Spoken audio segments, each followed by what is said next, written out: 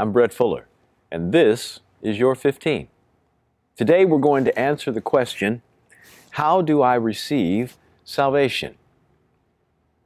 Well, first of all, we need to answer the question, from what do you want to be saved? We have a lot of things that we need help in. Nobody is self-sufficient on the planet, so from time to time we need people to assist us. If you are poor, you need a job, so you need somebody to save you from your poverty by giving you employ. If you're not feeling well, you need a doctor to help you get over your malady. You need salvation from your sickness. If you're not as educated as you ought to be, then you need somebody to grant you the privilege of going to school so you can get a little bit up in your mind, get intellectually stimulated. You need salvation from your ignorance.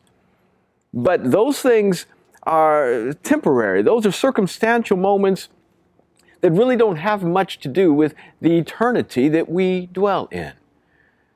We're talking about here, what does it mean to receive the kind of salvation that is going to never end?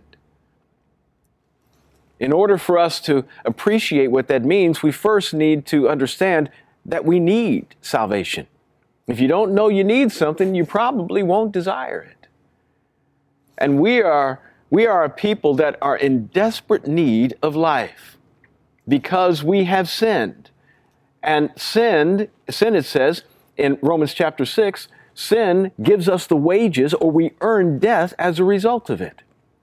Now, sin is one of those religious words that really is a synonym for what we would commonly call a crime in society. It just happens to be that which is done spiritually. We broke a law in God's economy, and therefore we are considered law breakers. As a result of breaking that law, it says we have fallen short in Romans 3:23 of the glory of God. And as a result of that, we can't ever attain to the status which we should have, which is innocent. Even though you may do some wonderful things to try to make up for all the bad you've done, it still doesn't wipe out the bad you've done. It's like a guy who went and knocked off his 7-Eleven and came to the judge and said, "Now, Judge, I know I did wrong. I blew it. I got you. But I want you to know I delivered turkeys to a bunch of orphans at Thanksgiving, and I sent some money at Christmas so some kids could have a wonderful time at Christmas in India. And I went to the old folks' home, and I really sat down with people and played Pinochle and Monopoly and Scrabble. Oh, I want you to know I've done some really good. Could you let me off this charge, please?" I think all of us would look at the judge and say, your responsibility is to make sure you uphold the law, not to let people off. Yet we want God to look at our life and say, "Lord, I know I've done some things wrong, but look at all the good I've done." And somehow want God to just kind of wink, wink, and let us off all the bad we've done. There's nothing that ever says, because you've done good, therefore you are released from your bad. We still must pay for the crimes we committed. Yet God did not want us to pay.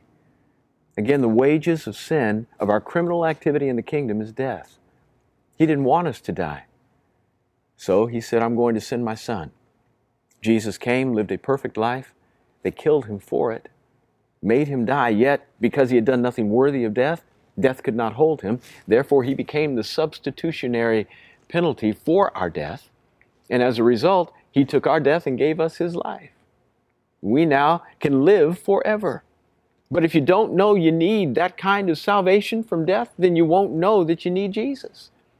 But you have got to know now, as a result of what I just told you, that you need more than just circumstantial salvation to get you out of the ditch you dug in your life, whether it be your finances, your health, whether it be your education. You need more than that. You need salvation from death, salvation into eternal life. You have to recognize your need, and that nothing you can do can fix the situation you are in. The only one who can fix it is Jesus Christ.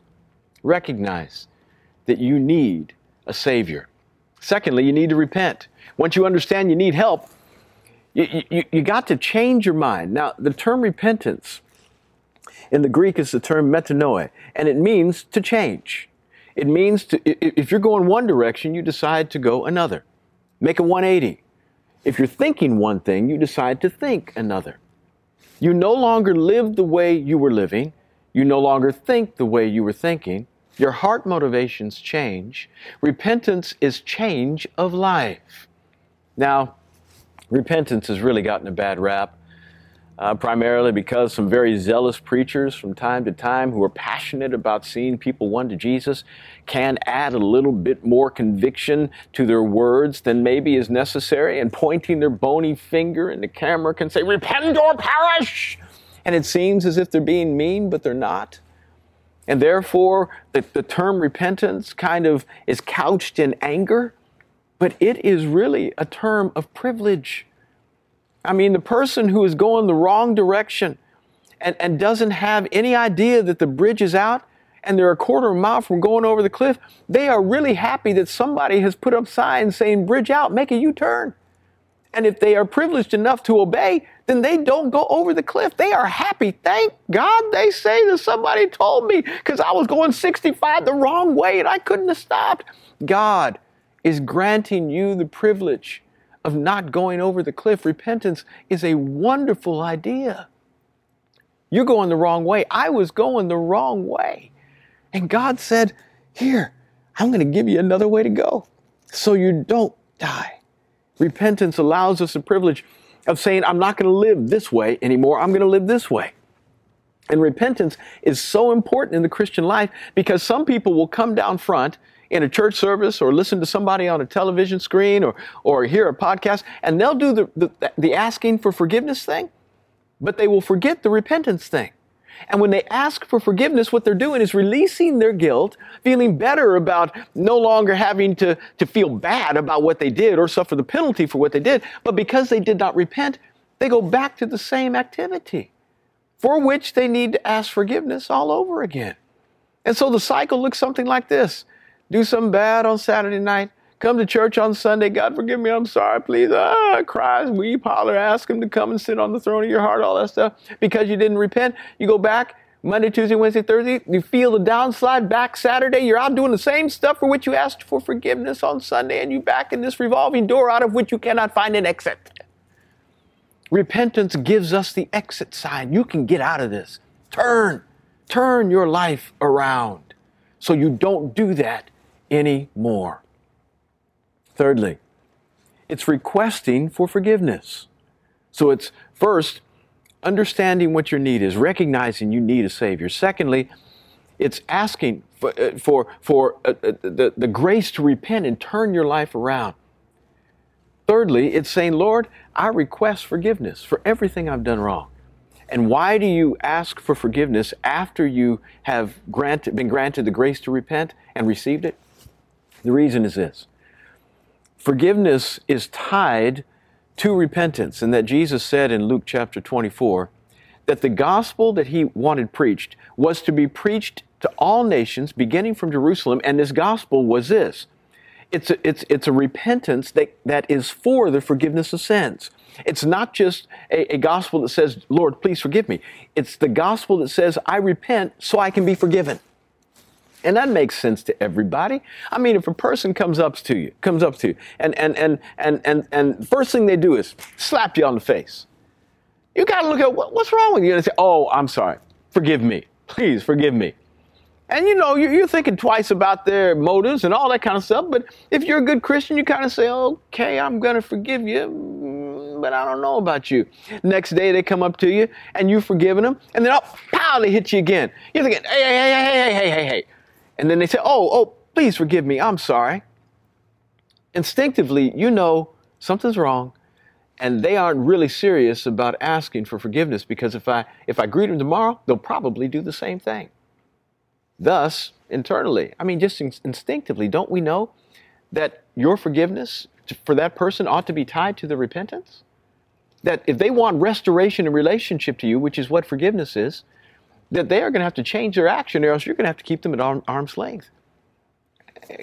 All analogies limp, and maybe this one probably needs crutches and is in a wheelchair, but so many folks are kept at arm's distance because they have not yet repented. And it's not because God wants to keep them at arm's distance. It's because they haven't allowed Him the privilege of granting the grace that restores them perfectly, because they keep going back out and doing the same thing again and again and again and again and again. God wants us to receive forgiveness that empowers us then to never do it again. And that kind of forgiveness stems from the idea of what repentance is, a change of life. Now, none of us are ever going to be perfect. I'm striving for it. I'm working real hard at it. I don't think any of us should just have a fait accompli attitude and say, since we can't be perfect, let's not try. Every day ought to be a little bit better than the last. I'm better today than I was yesterday, and by God's grace, I'll be better tomorrow than I am today. We ought to strive to please Him every day with all of our heart and be more than we were yesterday. But perfection is probably out of the question. But that doesn't mean that we shouldn't try. And so repentance puts us in the atmosphere and gives us the privilege of not being perfect, but being consistent. Growing in our relationship to Him and with Him so that we can honor Him in all we say and all we do. And then lastly, we need to receive Him as Lord, not just as Savior. I know this topic is about salvation, but Jesus' ability to save us directly stems from His being Lord. And I'm not just talking about giving Him a title in our life that says you are Lord, but I'm talking about giving Him the position in our life that says He is Lord. Ruler, master, controller, owner, the one to whom we owe all of our allegiance. We need to obey Him every day. He is our King. This is not a democracy. We haven't elected Him to the throne. This is a monarchy. And I realize in our democratic system, our egalitarian society, we don't get monarchies very well. We don't understand them. But in the kingdom, there is a king, and we are His subjects. He requires that we obey. He requires that we treat Him as King, as Lord of our lives. And obedience is not an option. It's not something we can take or leave as we wish. We are called to obey Him, and obey Him in every part of our lives. Romans 10, verse 9 and 10 says, if we receive Him as Lord, we get the privilege of being saved. It doesn't say if we receive Him as Savior, we get the privilege of being saved. It says if we receive Him as Lord. And His Lordship implies that we are going to obey Him every moment of the day. Hebrews 5, verse 9 says, and having been made perfect, He became to all those who obey Him the source of eternal salvation. Obedience is key. Now, it doesn't mean that our obedience earns us our salvation. It doesn't mean that. What it does mean is that those who have received salvation should obey Him. And obedience is one of the fruits that evidence the fact that somebody is saved. And if somebody is supposed to be receiving what it means to be a Christian, if they are walking with God, then they ought to obey Him. You ought to love Him and treat Him as Lord of their lives. So to recap, we desperately need to understand what our need is so that we need a Savior. Secondly, we need to repent. Thirdly, we need to request forgiveness. Fourth, we need to understand that Jesus is Lord and that He must be obeyed every day of our lives. Do that, and you'll receive salvation. This has been your 15.